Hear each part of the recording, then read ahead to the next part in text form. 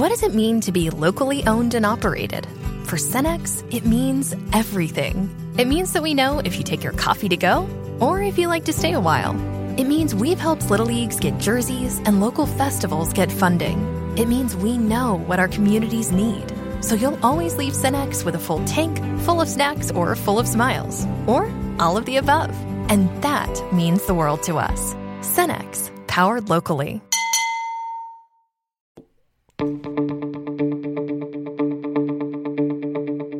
This is the Cubs-related podcast presented by CubsInsider.com. My name is Corey. I am joined, as always, by Brendan, and we are coming to you on Wednesday, March 31st, which means, folks, it is here. We are on the eve of opening day 2021 for the Chicago Cubs and the rest of Major League Baseball.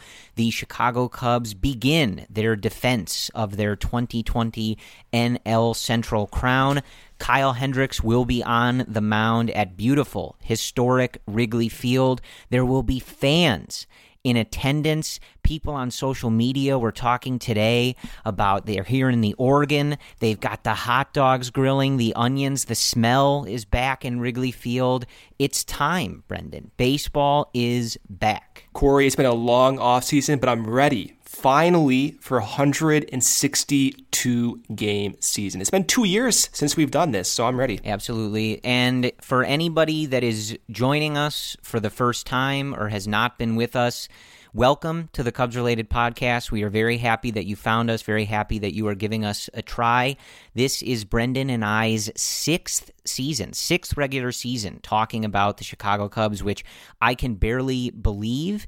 And we are very happy to be here, very happy to be getting back on our twice-a-week schedule as we are doing today. We have a podcast previewing this series with the Pirates, and then on Sunday, we will be back to talk about that series and look forward to the next one. And it'll go that way for the next several months until hopefully the Cubs are in the playoffs, in the World Series, and we're figuring out when we're going to do our parade episode in sometime in November in beautiful Chicago. So we are going to talk about the Chicago Cubs and opening day and set the table for, as you said, Brendan, the first 162-game season since 2019. There is a lot to cover. It was, as Brendan said, a long, interesting offseason, a bit of a roller coaster of emotions. Even this week has been a bit of a roller coaster of emotions, and we will talk about everything.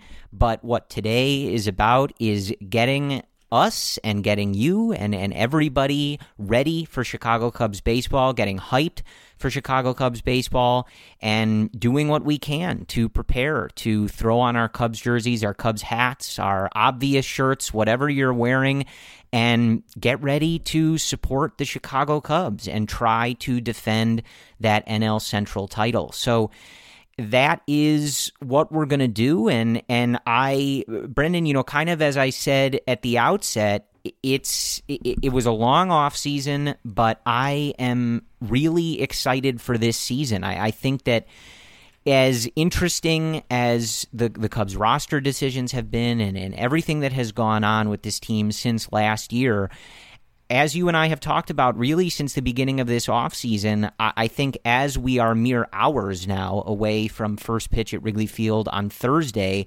this team is in a position to compete for this NL Central title once again. And we'll see how everything else shakes out in terms of their standing in the National League and all of Major League Baseball. But I think, as a lot of people have noted, I think that this rotation is going to surprise a lot of people. I think that, the overall velo not being as high as some other teams is lulling some people, especially a lot of these projections, into a false sense of security. And I think especially, Brendan, where some of my optimism and excitement comes from is you look at these over-unders, man. Like you look at DraftKings or the Fangraphs projections and things like that. I mean, some of these places have the Cubs in the 70s on the win total. And they're going to be a high-variance team. They can go many different directions. But some of it has to fire you up, right? You're coming off winning a division title. This has been a playoff team 5 out of the last 6 seasons. You've got Kyle Hendricks on the mound, who is one of the most universally disrespected players in Major League Baseball. I mean, some of the stuff in these season previews that you see from the pundits and the scouts that offer up these opinions, I mean, are crazy with the disrespect in regards to Kyle Hendricks. And it just sort of leads you to a place of being pretty hyped up for the Chicago Cubs. Yeah, this season, the projections that we see are so volatile. For example, one of the most cited projections is PECOTA, and they should get recognition. But PECOTA, if we look at how many times they do these types of projection simulations, many times the Cubs are above 90 wins. And so there's a lot of variability in these projections. And while the Brewers are projected to win 88 games by PECOTA and the Cubs 85, there are many, many times where the Cubs, again, are over 90 wins. They have a huge range of variability. The reason why these projections don't like the Cubs is because they're pitching.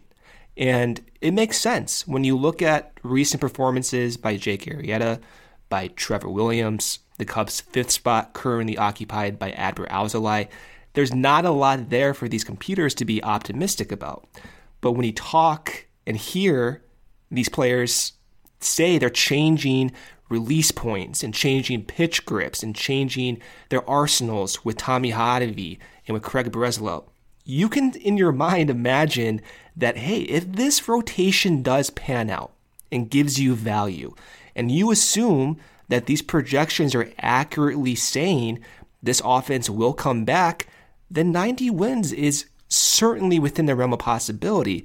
And in fact, like, my opinion is this rotation will surprise people. I think there's valid reasons that they can have a well above average rotation. And if they do, then yeah, they're going to be pushing 90 wins. And they're going to be pushing that NL Central title once again, Corey.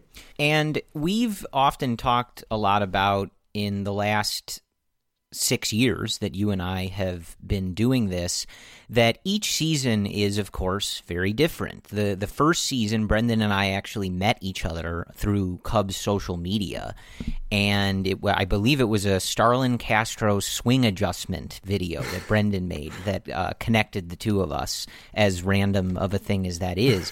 But really, since we've been doing this podcast, it's cliche to say, but every season is different, and we've had so many different narratives and storylines and ways of thinking about things before the season. You go back to 2016 when we started, and that obviously coming off of 2015, which was successful but kind of free-flowing and just sort of enjoying the ride. 2016 was World Series or bust. There's no more silver linings. Correct, yes. It's been 108 years, and it's World Series or bust. They have to win it. You don't get this many chances. You never know about health and contract status and this and that, and it had to happen. And in case anybody has forgotten, it did. The Chicago Cubs won the 2016 World Series. Won the World Series, correct, yes. Yes. And, then you go to 2017, which is, of course, we're all riding that high, and I think a lot of us, let's repeat, this team is great, but kind of navigating a brand new world of being a fan of a world champion team that we've all been dreaming of our whole lives. And as we've gone from 2018, 2019, 2020, we've seen a lot of change. We've seen the roster change. We've entered periods of kind of knowing that some of these guys were in their last days as a Chicago Cub. Even just this offseason, we said farewell to Theo Epstein, the greatest president in Chicago Cubs history, certainly, and I think many would argue in baseball history. We said farewell to Len Kasper and welcomed John Boog Sciambi to the booth. Yu Darvish was traded, things like that. John Lester signing with the Washington Nationals. So a lot of change and a lot of differences in these seasons, and 2021 is no different, coming off of what I hope is the most unique season we ever talk about. I given how it came about, I certainly hope we don't surpass 2020 in terms of being unique, because that just is not that's not what we want to see in the future. But 2021 has its own sort of identity, and that identity appears to be that the Cubs are a talented group that are in the midst of sort of wondering what the future holds for a lot of these players and really the direction of the organization, but at the same time knowing that this team just won the division, and when you look up and down at the talent on this roster, especially looking at the lineups that we saw to finish out spring training from David Ross and the sort of presumptive things we're going to see most of the time throughout the season, they look like a very talented team, and you're going to need some things to come together. You're maybe not going to have as much depth as you have had in other years, but it's still a talented group, and you kind of see how it plays out in a division that nobody expects to be any good. That's the one thing that is consistent. The Cubs aren't getting a lot of respect in the predictions and the projections from the stats websites and betting websites, but really neither is anybody else in the division. So that is kind of the lay of the land, that nobody has any confidence in this division. It appears to be up for grabs, and considering the Cubs just won it, I see no reason why they can't do it again. But where I want to kind of start, Brendan, is just the coming off of the general excitement of opening day. I think especially with the last year in the world that we've all had, getting 162 games of baseball back, and what a sight for sore eyes the fans in the stands will be tomorrow. And you've seen it just through social media. I mean, all the players talking about how much they're looking forward to that, how much they felt that absence in 2020, and how good it's going to be to have the best fans in the world back and giving them that energy to feed off of in 2021. But we know all that. We're looking forward to all that. But I do want to start kind of on Kyle Hendricks and just this pitching staff in general. And really what that stems from is, as I mentioned earlier, the lack of respect for Kyle Hendricks is really astounding. And it's not anything new. It's been happening for years. But you look at all of these things, like MLB puts out a Instagram graphic that says, who do you think is going to win the NL Cy Young? They've got like 9 guys on there, including Luis Castillo from the Reds. And no disrespect to him, who's a very good pitcher, a very talented pitcher. Kyle Hendricks doesn't even make the graphic, you guys. They got 2 Dodgers on there. They got Luis Castillo on there. Kyle Hendricks, they had a silhouette with other written on it. That's where Kyle Hendricks gets put in this mix and in this league. He's so low on Cy Young betting odds. If you want to get infuriated or try to make some money, I guess, go look at the people they give the same odds as Kyle Hendricks to win the National League Cy Young, which, mind you, he's already finished 3rd in the voting in his career in a year where his team won a World Series and he pitched the pennant-winning game and the World Series winning game, and he still can't even get a nod as like, yeah, this guy's good. He belongs in the discussion with these other guys. And so one of the things I'm really looking forward to, and you and I both, Brendan, were very upset and remain upset that Yu Darvish isn't still with this team and that he's not going to be leading this rotation. But the upside of that, I guess, if there is some, is that this is a position that Kyle Hendricks deserves. Now, he started on opening day last year, of course, pitching a complete game shutout because that's the type of guy he is.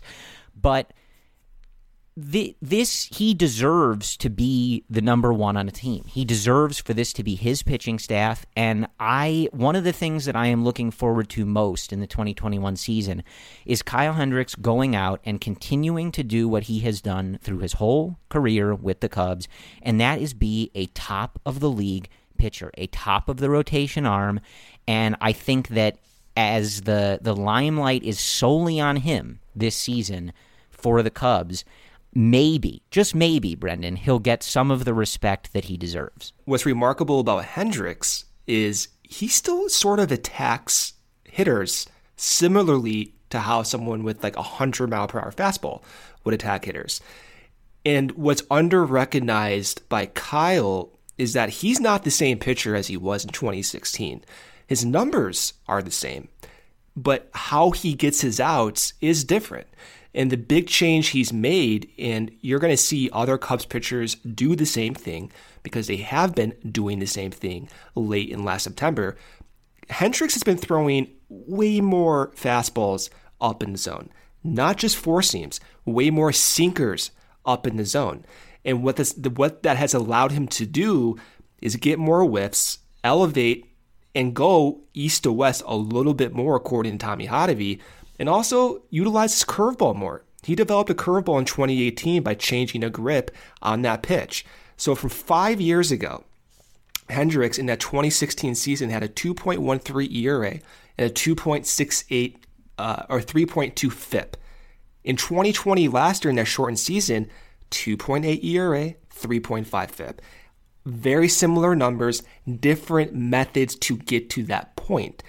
And that is under-recognized. And that's another feature that I believe is so important to always hype up Kyle with, is he's not going to have the blow-away type stuff, but he's going to have a cutting changeup, a tailing changeup, a four-seam fastball, a tailing sinker, and a curveball. He's a five-pitch guy, even though it doesn't feel like it.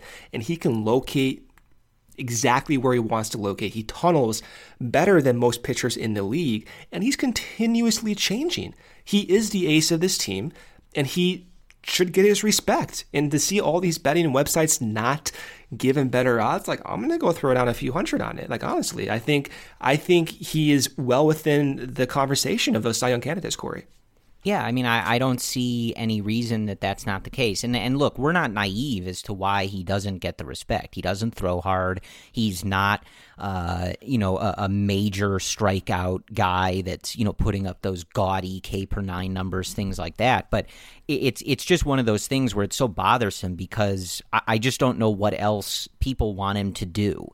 You know what I mean? Like, I just don't know what else he's supposed to do. I mean, you go to Fangraphs and you look at the Steamer projections. They project him for a 4.2 ERA. I mean, that's nuts, Brendan. I mean, the guy's career ERA is 3.12. He's never had an ERA higher than 3.46. And these projection systems just hate him.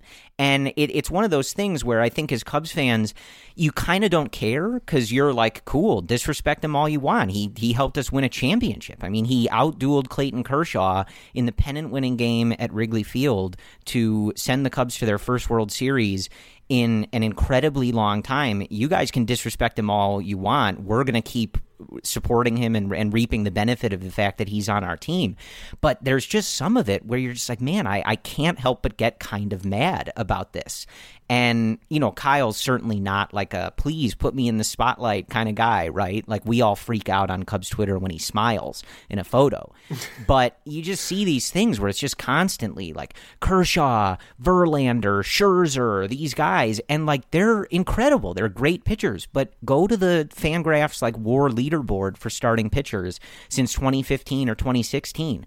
In the top 10 of like all of these numbers, wins above replacement, ERA, wins, if you even want to look at that, like it's those guys, some of those guys that I mentioned, the Kershaws, the Scherzers of the world, and guess who? Kyle Hendricks. Like he's right there with these guys. So the fact that he is so disrespected and really just like ignored by Major League Baseball and the larger kind of like media community, it's just one of those things that in 2021, he's the guy. He has not been the guy in any of these rotations in his time with the Cubs. Like I said, he started opening day last year, but Yu Darvish was so good that, of course, 2020 was about Yu Darvish, and he should have won the Cy Young. But now it's Kyle's team. We've heard in spring training through some of the beat reporters and things like that he's stepping in to more of that veteran leadership role. There's a lot of guys in this rotation and on this pitching staff that I think can learn a lot from him and look to him as that guy. And I'm excited to see him go out and dominate and be Kyle Hendricks, be the professor, and prove a lot of people wrong and show people like y'all can sleep on me and on this team, but I don't know what else I have to do. to prove that that's who I am, and that's what you're going to get from me. So kind of on that note, while we're on the topic, we might as well just sort of stick to the pitching. And first of all, seeing Jake Arrieta today back at Wrigley Field, the beard in immaculate shape. This is vintage Arrieta that we're getting to start this season in terms of the beard and just the whole vibe. But he had the Cubs pullover on, the Cubs hat, back at Wrigley Field, the backdrop of the center field wall and the scoreboard and everything. It just feels right, Brendan. And I know that he's coming off a down period in Philadelphia, but as you said, we are effusive in our praise of Tommy Hotovy, Craig Breslow, and the pitching infrastructure on this podcast, and that will continue. I'm looking forward to seeing what these guys are able to bring. So as we talked about on the last episode, following Kyle Hendricks, who will go on Thursday, the Cubs then have Friday off. Jake Arrieta will go on Saturday, and then Zach Davies on Sunday. And then to start the next series, it'll be Trevor Williams as the 4 and Adbert Alzolay getting the 5th start. So we know that that's not going to be the only 5 guys that start for this team. There's going to be a lot of innings you have to cover. Guys are coming off of a strange year. You have to make sure you're prioritizing health. So we'll see how that all shakes out. But I think there's a lot to be excited about in this pitching group, not just because we trust Tommy Hotovy and the work that the pitch lab and the pitching infrastructure has done and the results that we've seen from so many guys getting better when they come over to the Cubs, developing new pitches, developing a new arsenal, changing their sequencing, changing how they approach eye levels and the usage of their pitches. But I think just because this isn't a gaudy staff, a staff that throws really hard or that you kind of look at and the names jump off the page, doesn't mean that they're bad. And I do think that they're going to surprise some people because certainly in certain spheres, the expectations are extremely low, and I think they're too low, especially for a guy like Zach Davies, who I think the perception of is a lot worse because of the trade that he came over in. But this is a solid MLB pitcher. Trevor Williams was really good in this spring training. It's Cactus League play, but you can read from there. There's Brendan has written a lot for CubsInsider.com. Sahadev Sharma of The Athletic has covered this. He's a different pitcher than he was with the Pittsburgh Pirates. His arsenal is different. His usage is going to be different, and the results look good in spring training. And Jake, a similar thing. He's not the same guy he was in 2015 and through 17 with the Chicago Cubs, but he's not going to be the same guy that Philadelphia got. And aside from Hendricks, the person that I'm most excited to see is Alzolay. And we've talked about him a lot, certainly at the end of 2020 when he came back and had made some adjustments, developed that slider that was just getting so many whiffs. But it as we talked about in the last episode, Brendan, it was that start with the Dodgers. You go back and look at how he performed against the White Sox in his work at the end of the 2020 season on the south side of Chicago, and then you look at that Dodgers start where he was getting whiffs on Mookie Betts, Cody Bellinger, A.J. Pollock, Chris Taylor, and he's young, and you don't want to put too much pressure on a guy, and he's also going to be on an innings limit, so we'll see how that works. But he's that guy where it's easy to dream and say, people are down on this rotation, but this is the guy that if he's able to put this all together in the starts that he's able to get, this is what makes this rotation potentially really interesting. This rotation, while volatile, probably the most interesting rotation, like as a fan, I've seen in recent memory. And again, I get the volatility, but there's so much there to follow, and I think it's fun to see how these guys change. And centering it on Alzolay, he's changed so much over the last year. And it's a frequent topic we bring up, but it's one that I think deserves a ton of attention. Alzolay, not the same guy he was a year ago, 2 years ago. Alzolay came up through the system as a predominantly fastball, curveball guy. His curveball, his active spin rate on that curveball, for whatever reason, when he was previously pitching before 2020, was one of the worst in the league. And that was kind of discouraging because that was his dominant pitch in the minor league system. So what did Alzolay do last year? In September, he comes up, he starts throwing a slider. Like once every 4 pitches, all of a sudden a new slider. And that slider, that horizontal movement, was better than like over 80% of pitchers, Corey. And he developed that slider within a few weeks in September. And he also, at the same time, developed a sinker. So he developed 2 new pitches. And those 2 pitches in September last year represented half of his total arsenal. 2 new pitches. And he was throwing that sinker up in the zone more, just like Kyle Hendricks. And he was getting whiffs because of it. Alec Mills was doing the same thing with that sinker, throwing sinkers up, kind of counterintuitive because you're thinking of a sinker as a ground ball pitch. But for whatever reason, Tommy Hotovy and probably Craig Breslow and that pitching infrastructure nudges these guys to use that sinker up in the zone, and they're getting whiffs. So Alzolay, he's not the same guy as he was 2 years ago, but he's going to use these new 2 pitches very frequently, and he has good reason to do so based on that StatCast data and based on even that last outing, as you were talking about, against the Dodgers, where he struck out 5 Dodgers who are in their primary lineup. That's incredibly encouraging. Now, is he going to stay in the rotation the entire year? No, he's going to be on an innings limit. And you're going to see Alec Mills get starts as well. And you're probably going to see even guys like Keegan Thompson, Tyson Miller get opportunities later in the year. So that's where you have to focus in. And it goes back to our point about the projections, right? There is volatility. And just as much of a chance there is for this team to win 90 games, same amount of chance to win 80 games. I get it. But those systems are not taking into account that Adbert Alzolay has 2 new pitches. They're not taking into account that Jake Arrieta, he's changing things as well. And there's some really good quotes recently that Tony Andracki of the Marquee Sports Network got from Jake Arrieta. And one quote that stood out to me was Jake saying, quote, "Minor tweaks in my delivery in the setup on the rubber. I'm very thankful for the group of guys who has worked as hard as they do to help me as much as they have in these changes." So Jake is saying that 2 of the big changes he's made have been to his delivery, but also where he actually stands on the rubber. And if you just take all of Jake's StatCast data from the last 3 years with the Phillies, one of the greatest predictors, and you can just tell the computer, hey, take all this data, tell me what chance, what probability this data predicts whiffs, and with 97% certainty, just on that StatCast data, you can predict whether or not Jake got a whiff with his sinker. And one of the greatest predictors of Jake's sinker was his vertical movement, was his location in which he throws sinkers. And a lot of that is generated by Jake's ability to throw across his body.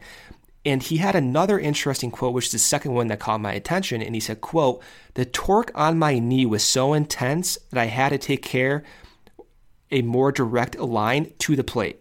And that kind of carried over to 2019 and 2020, Arrieta said, end quote.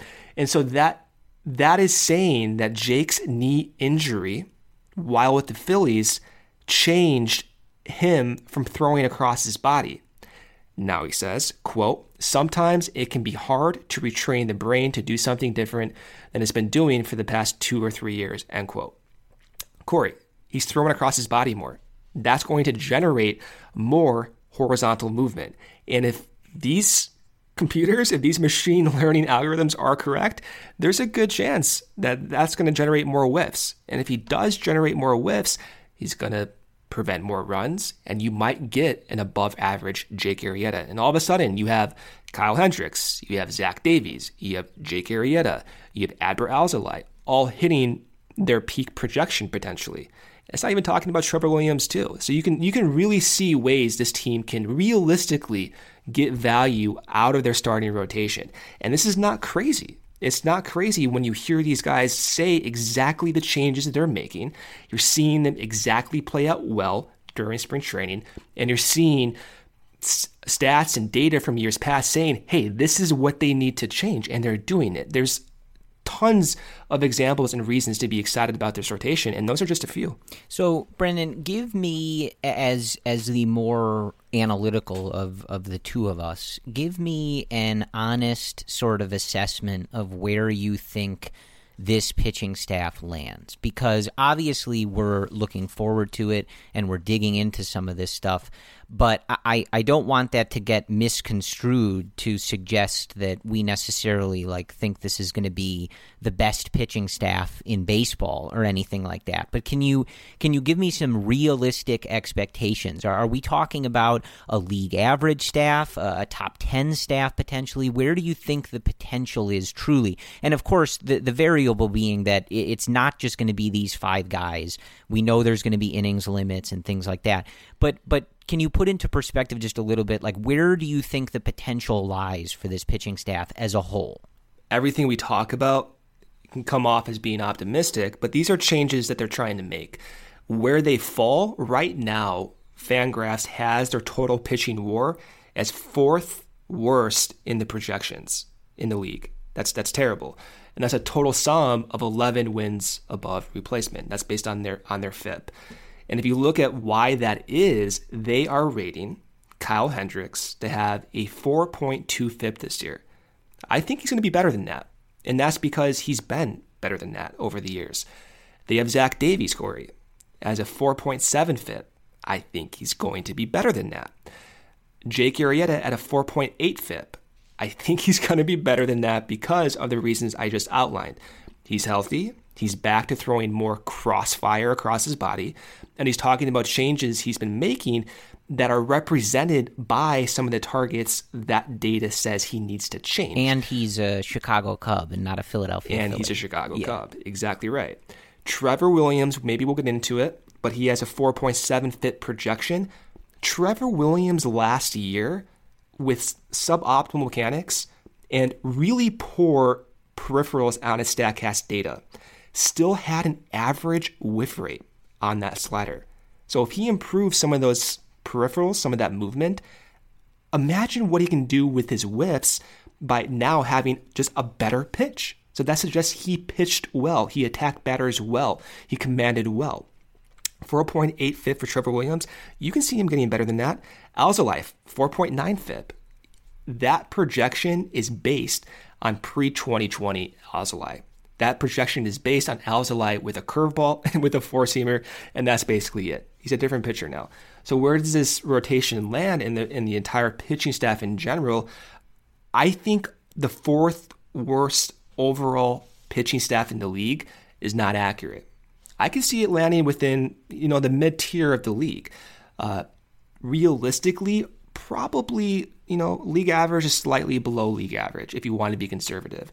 But if these whiffs do increase, then you can see them within the top third of the league, better than, 20 staffs, I think. And if that is the case, Corey, if that does happen, according to these projections, that is a 7 to 8 win swing. And so that right there propels the Cubs to the top of the division. They already have the greatest batting projection WAR, according to Fangraphs. So that is really where you want to center in. It's that pitching staff. And these computers, they're not going to take into account all the changes they've been made. Right. They're going to take into account the last 3 seasons. They're going to weight the most previous season the heaviest. And they're going to find some of those surface level stats like strikeouts and walk rate and home runs and try to find similar historical players to model that after. It's an imperfect system. And that is why you see these really poor projections that, in my mind, are not capturing modern baseball. They're not capturing the changes that all these teams are making now. This is a new sport. When the Cubs won the World Series 5 years ago, it was a completely different sport. And so you have to consider that when you look at these projections. Yeah, I think that's a great point. And as I mentioned and really mention every time, we're quite effusive in our praise of the pitching infrastructure and the work that guys like Tommy Hotovy do. But what I think is a good point that you made is there's no guarantee that these changes work, right? But there are significant changes being made. And so I think especially for this Cubs staff, it's very easy to look at Jake Arrieta's time in Philadelphia or look at Trevor Williams' ERA in some years with the Pittsburgh Pirates and things like that and not necessarily feel inspired. But these are real changes that are taking place. These aren't small things that you could inherently just write off as like, oh, this guy had a 5+ ERA in Pittsburgh. This isn't going to change that, right? Like, no, these are very significant changes. These are different arsenals. These are different pitches, sometimes brand new pitches being brought into the mix.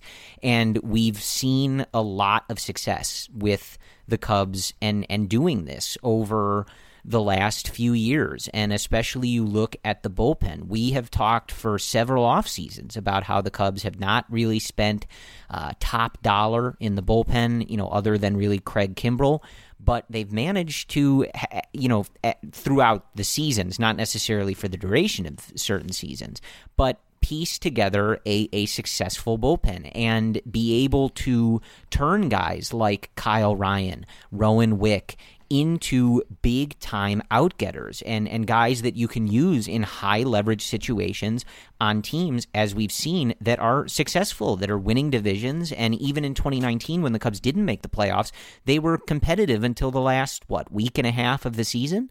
So we've seen the success on this. And guys like Alzolay and what he was able to do coming back with his new pitches and sort of new look at the end of 2020, it's a small sample, but we've seen the potential results. And so it's all just to say there's no guarantee that these changes take hold or that they create such a significant impact, but they're not insignificant changes, and they're not changes that don't represent real potential for progress. So I think you're right on in terms of, you don't need to expect this staff to rival the best in the league or to be producing 3 different Cy Young candidates or anything like that.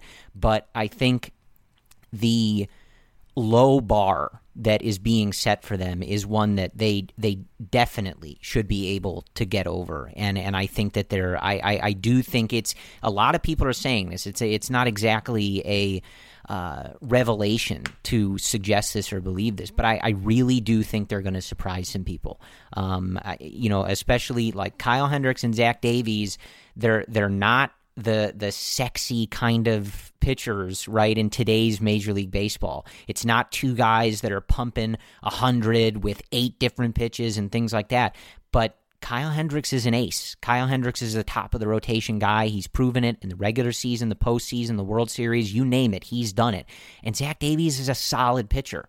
Like, this rotation has potential. And as you said, Brendan, the overall group, this team doesn't need this rotation to lead the league or anything like that. They just need this rotation to be solid and keep them in games, and hopefully the offense is able to balance that out, and this team is able to win a nice handful of games. But I want to go to the offense just a little bit and to talk about just the general state of things as we're still setting the table here for opening day. Again, on Thursday, or if you're listening to this on Thursday, today, soon. So hopefully you're very excited if you're listening to this on Thursday. But we've talked so much over the years about this offense, Brendan, and there is really one significant change, and that is swapping Jock Peterson for Kyle Schwarber. We've talked a lot in this offseason about that particular swap and how, while their ultimate output has often been fairly similar, Jock goes about it in a slightly different way, and that way is more beneficial to what the Cubs are, the deficiencies that they're looking to overcome. And he's a guy who is betting on himself. 1-year deal, first time, really being guaranteed to be an everyday player as opposed to, being out in LA where they're, very matchup heavy and they have such a deep bench and stuff like that. So he hasn't gotten that shot.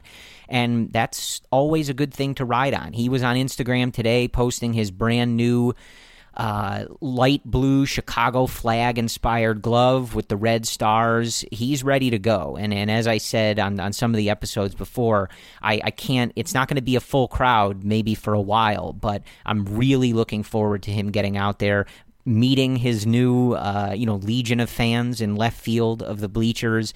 And I think he's just had such a good energy and a vibe around him throughout this whole process, and how excited he's been to be a Cub. And he hasn't even taken the field in pinstripes at Wrigley Field yet, man. I think that's going to be really fun to watch, and I'm really looking forward to him carrying over the massive spring training that he had. I mean, if obviously you don't expect him to put up numbers like that, but if he's riding that sort of energy and that performance, it's going to be a fun season for Joc Pederson, and will ultimately be a very lucrative season for Joc once he hits the offseason. So that's the plan.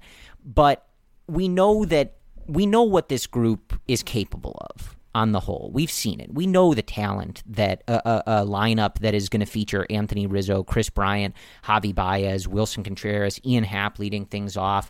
Now Joc Pederson in the middle, Jason Hayward, David Bodie is your everyday second baseman. We know the potential that this group has, right? Several of these guys won a World Series. Several of these guys have been a part of the lineups in years where we would describe them as unrelenting, right, and just torturous for opposing pitchers and pitch counts and things like that. And we've also seen the lows. We've seen where they struggle. We've seen the strikeouts. We've seen the runners in scoring position issues. Or, last year and in some years it was they load the bases and maybe they get one, or they find a way to, just not have that big crooked number inning. But the talent is there. And when you look at this lineup, and we talked about a couple lineups that were possible because David Ross was using them sort of towards the end of spring training, it's hard not to be pumped up about it, right? Like I said, you didn't make significant changes, so you're not going to completely remove some of the places that this team struggles, right? But if it all comes together, if they can have healthy seasons, the potential is off the charts for this group, and it's hard not to dream on that. And I'm looking, we saw on Twitter today they're working out at Wrigley Field on Wednesday afternoon, so obviously Wrigley is being prepped. So this isn't a sure thing, but there is a lineup on the scoreboard at Wrigley Field, and this is coming from Rob Weiler on Twitter, and he took a photo of it, and it was one that we've seen. So it's not really a surprise. Again, as I'm recording this on Wednesday night, I'm not positive this is the opening day lineup, but we just did an episode where we talked about this potentially being the opening day lineup, and it is the one that we were kind of intrigued by, Brendan, with Happ and Contreras at the top of the order. We saw this a couple times to close Cactus League play from David Ross, and it was as follows, and I am thinking it's going to be tomorrow. Ian Happ, Wilson Contreras, Anthony Rizzo, Chris Bryant, Joc Pederson, Javi Baez, Jason Hayward, David Bodie, and then, of course, Kyle Hendricks taking the mound. So we've seen this. We saw it multiple times to finish out the schedule in Mesa, and so I'm not surprised by this, but you just look at that lineup, and you already mentioned the wins above replacement projection on Fangraphs for this offense, but you look at that lineup, again, you know the areas that you want to improve on. We've heard it for years with some of these guys. But the ability to dream on Chris Bryant being healthy, no nagging injuries, Javi Baez coming back from a weird 2020 season where we know he's not that player, Anthony Rizzo, one of the most consistent players in baseball, doing his thing. We talked about Joc just a second ago. Ian Happ looking to cement what he did in 2020 and really take that next step as one of the stars both on and off the field in Major League Baseball. Jason Hayward, who had his best season offensively as a Cub in 2020 and who has just every single year spent extra time in Mesa or Chicago, put in the work, and his numbers have gotten better every single year. It's so easy, Brendan, to look at this lineup and dream on what they are able to do. We know who's going to be out there basically every day more often than not, right? Even David Bodie was told by David Ross, this is your opportunity to be the everyday second baseman. You're going to see some mixing and matching. You might see some guys from off the bench, but you read that lineup 1 through 8, and I guess Kyle Hendricks. He's had some big hits in the 2016 playoffs off Jeff Samardzija, so I don't want to snub him as a potential to drive in runs for this offense. But that 1 through 8, man, it's very easy to dream on the potential that this offense has. Yeah, well, last year, you look at the numbers, man, and like Javi was the 3rd worst offensive hitter in the league. That's not going to happen. If it does, I mean, if that would be devastating. And then you have Chris Bryant, who had a 285 weighted on base average last year. KB, injury prone or not, for whatever reason is happening to the guy, he's had a bad stretch of injuries. Last year, he played through debilitating wrist and finger injuries that we just heard about a few weeks ago. If he's healthy, he's going to be who we've seen KB to be for the first half of his career. And we've said it so many times, but there is a stretch there for 4 years where Chris Bryant was the top 3 most valuable player across baseball, with Mike Trout and Mookie Betts, because KB has the base running, he has the defensive competency, and he's changed his entire portfolio batting over the years to become more of a contact guy. So Bryant, with this weighted on base average projection of 345, I don't see 345 being like his average. I think if he's healthy and capable, then he's going to have a much better offensive season. Going 1 through 8, it does inspire confidence. And, we've said this for 3 years now, and it's I feel like I've repeated record every single year. But I guess it still holds true if this team is clicking and healthy at the same time, and you assume that their poor performances in the COVID season and their poor performances amidst injuries were truly influencing their numbers, then they should go up. The offense should go up. And you said it, but Hayward, if he is actually this type of hitter in 2020, as he hoped to be in 2021, that's a well above league average player, man. That's an above average offensive player too. And his changes, God, we've talked about this for so many years now, but his changes with his ability to get in a better hand position by not wrapping his wrist, that last year translated to more power. He had his best isolated power in his career as a Cub. So I'm hoping that does translate over in Ian Happ's adjustments as well. So 1 through 8, yeah, you can see them being a legitimate top offensive team. Now you can see it happening. Will it happen? I don't know. I really don't. I think the last 3 years is a good reason to be pessimistic. At the same time, just because you're pessimistic doesn't mean you can't accept the reality that there is a chance that they could be a top-heavy offensive team. And if they are, it's more than likely because they're healthy, they're making adjustments against high fastballs, which, by the way, Chris Bryant's hitting coach and father, Mike Bryant, has throughout the years always stressed that with Chris Bryant to try to improve against. And he has done that over the years. So if those improvements continue to progress, yeah, this is a top offensive team. And it's reflected right now by Fangraphs projections. Right now, they're slightly above league average for their entire positional group. And that's with, I think, some muted projections based on injuries and the COVID season. So it's all to say, I've always been optimistic about the lineup. I've always been in denial when they go through slumps, like this can't happen to this team. Right. And maybe it does happen again, but I don't think it will. I really don't think it will, Corey. Yeah, and I think, you look at, just because we talked about him, like you look at someone like Jason Hayward, right, who in that lineup that I read was the number 7 hitter.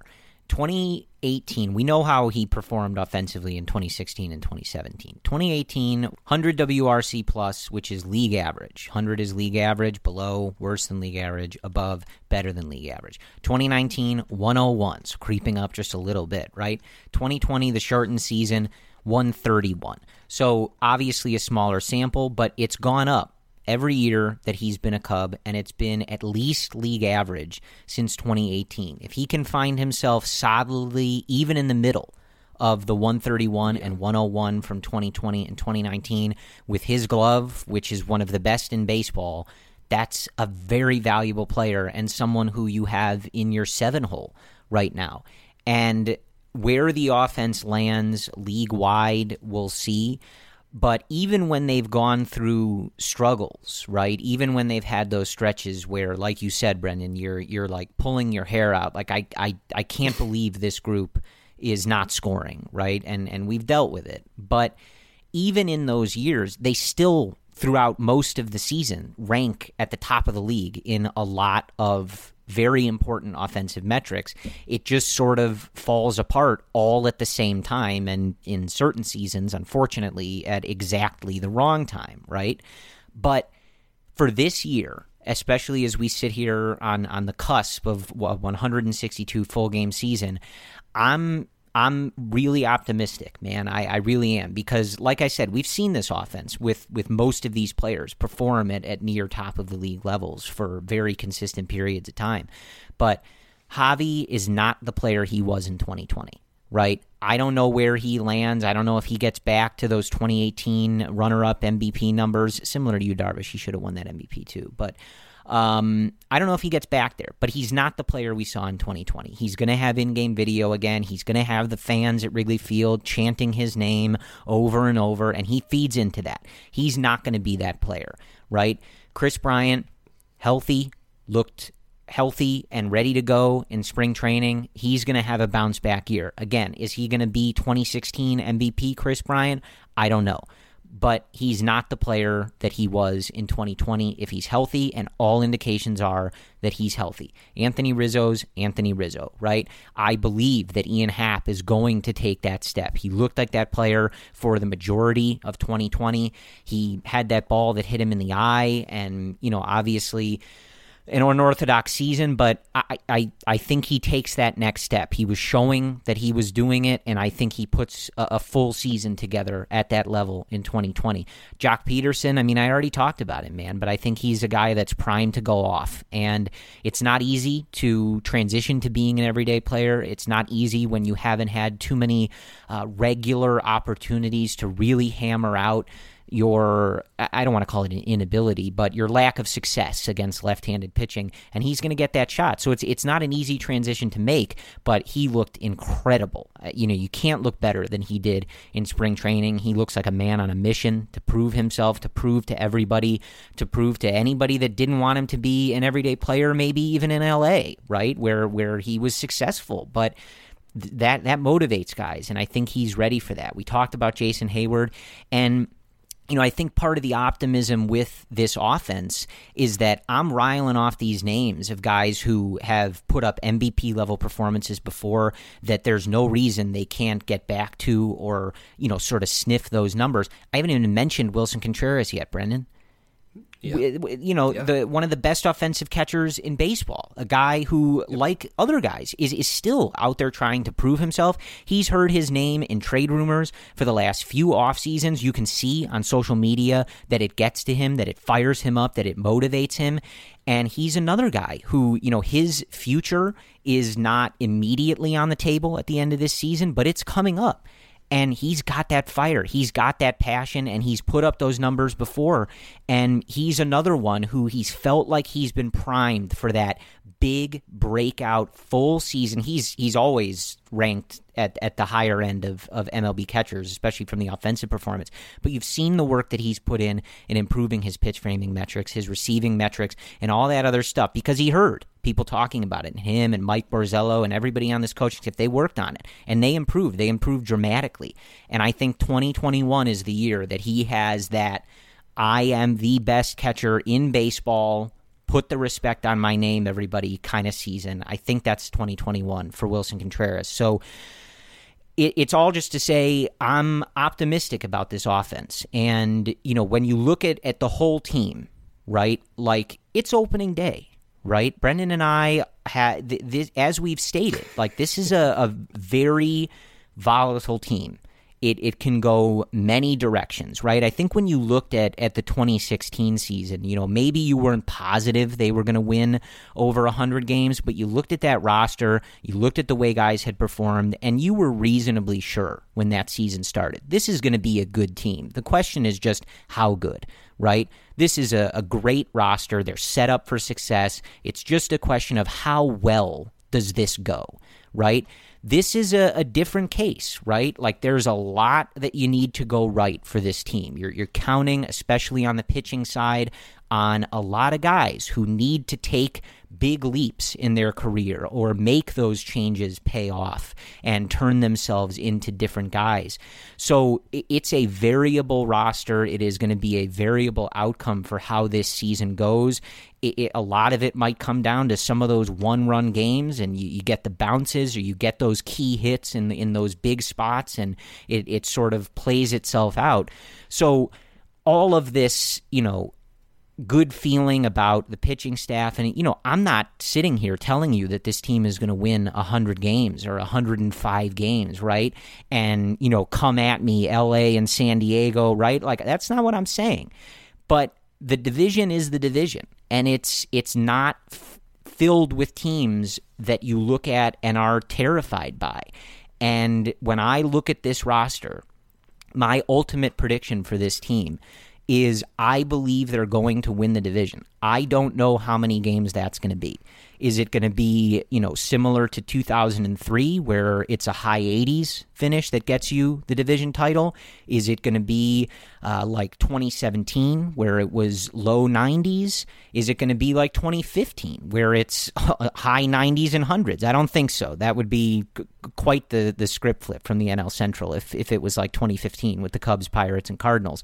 But I do believe they win the division, and whether that's an 89-win team, a 90-win team, something like that, I believe it's going to be the Chicago Cubs. I don't think this team is an 85-win team. I don't. And, this is the opening day bias. I'm feeling good.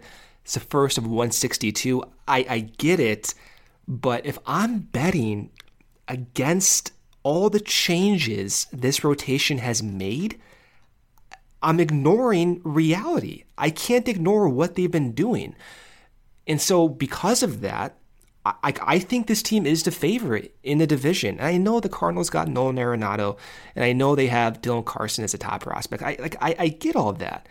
But I'm centering back on what we know with this lineup, and I'm centering back on what I know Tommy Hotovy and Craig Breslow and the rest of this pitching infrastructure has already done in a COVID season with limited time. This is our first spring in full capacity, relatively speaking. And if they can continue to get these guys to a position where they're maximizing their talents, which I think they're going to, this is not an 85-win team. This is a team with a win projection around 90. And that would be enough probably to win this division. So if that inspires confidence or pessimism, everyone wants to win 95 plus games. But if you're hanging out around 88, 89, 90, you're within the same tier of like randomness that you could fall into place and have a weird playoff run, right? Like we saw with the Marlins last year when they beat the Cubs in that wild card series. We've seen it in years past, with upper 80 win teams winning World Series like the Giants. Now recently, the powerhouses have won the World Series, but you can see how this team with a starting pitching staff plays out in the division. And I think going into it, if you're going to bet against this rotation, those are worse odds for you, man. They are. Like, don't bet against Tommy Hotovy. Don't bet against Tommy Hotovy because you saw what he did last year with Rowan Wick with the entire bullpen. That bullpen became the greatest strength for that Cubs team in 2020. Can't bet against it. And if you do bet against the Cubs not winning 85 plus games, then you're betting against that pitching infrastructure because I think that offense will come back and I think the pitching is going to surprise a lot of people. We do not doubt Tommy Hotovy on this podcast. Not in this house. No. In this house, we support Tommy Hotovy. So I think that's where we're at. And we are always positive, right? For those of you guys who are new to this podcast or who don't, know about Brendan and I in particular, we're both in I'm 30. I was going to say late 20s, Brendan. I'm 30 now. Sheesh. I'm becoming an old man in front of all of our listeners' eyes, right in front of everybody. But I'm 30. Brendan's in his late 20s. So, we were formed as Cubs fans, starting with Sammy Sosa, Kerry Wood in the late 90s, and then really turned into the psychopaths that are in front of you today with the 2003 team, those 2007, 2008 teams, etc. And we're optimistic. We are lunatics. We live and die with every pitch. If you stick with us throughout the season, you'll feel that. I promise you. We feel every loss from this team extremely viscerally. It pains us to watch this team lose. But I think when we are optimistic, that stems from we're Cubs fans. You guys all know this, right? And, everybody is a different kind of fan. Everybody approaches things differently. But at the end of the day, the Cubs are taking the field. They'll be at Wrigley Field tomorrow. Pat Hughes will be on the broadcast. Anthony Rizzo will be at first base. Kyle Hendricks on the mound.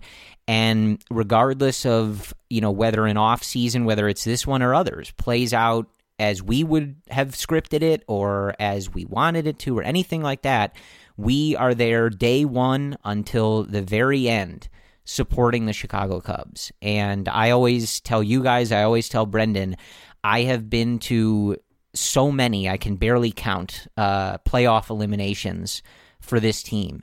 And the one thing I always tell everybody is I feel like one of those guys in the movie Titanic that were playing the violins as the ship was going down. I will sit through a 13-0 loss until the last out because that's just how I am.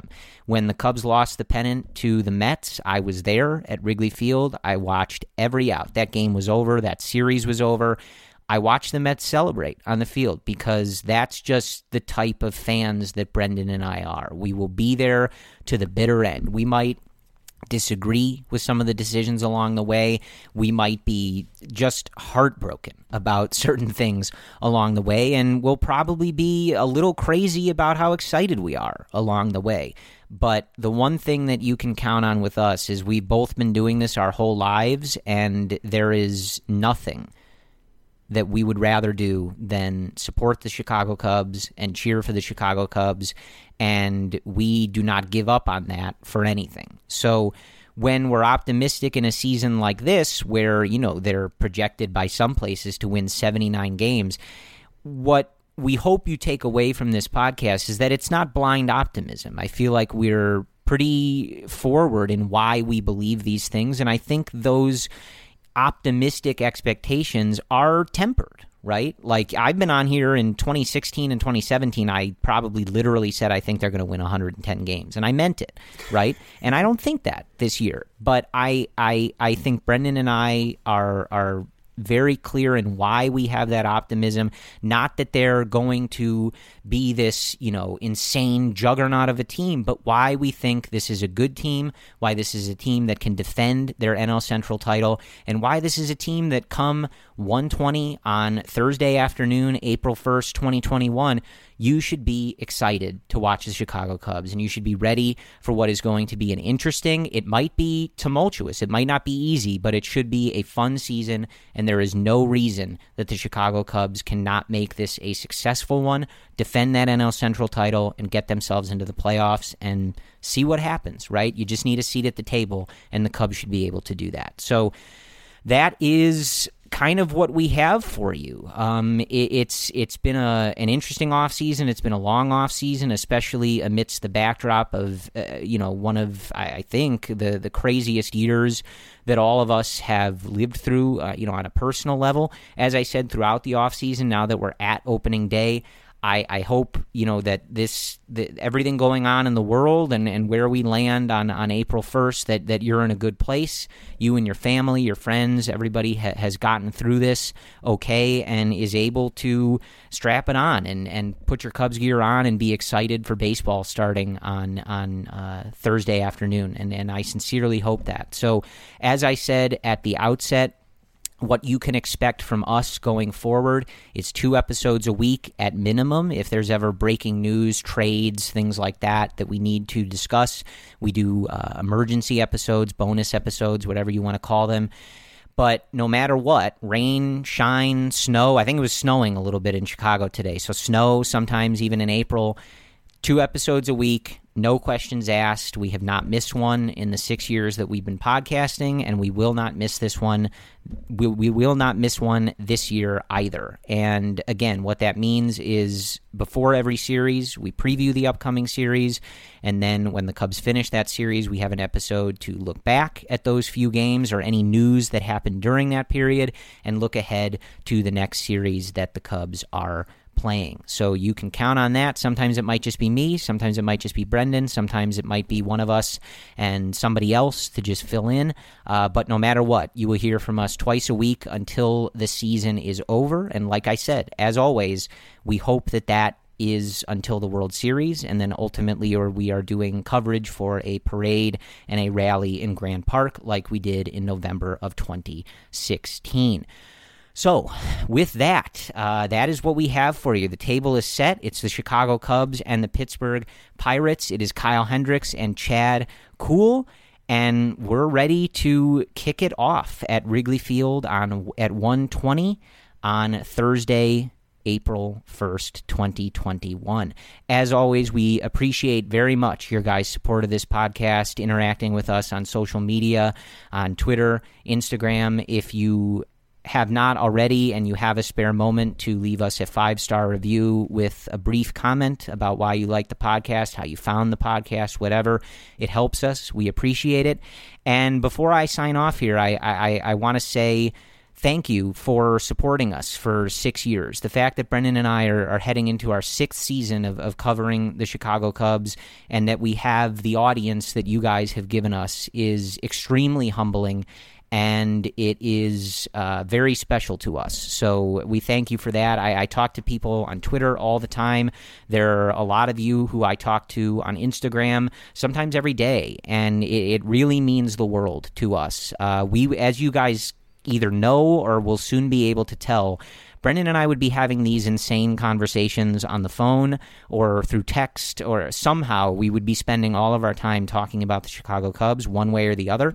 And you guys have given us a platform to do that and an audience to do that. And we've built a little bit of a community here, and it means a lot to us. We appreciate your listenership. We appreciate your support.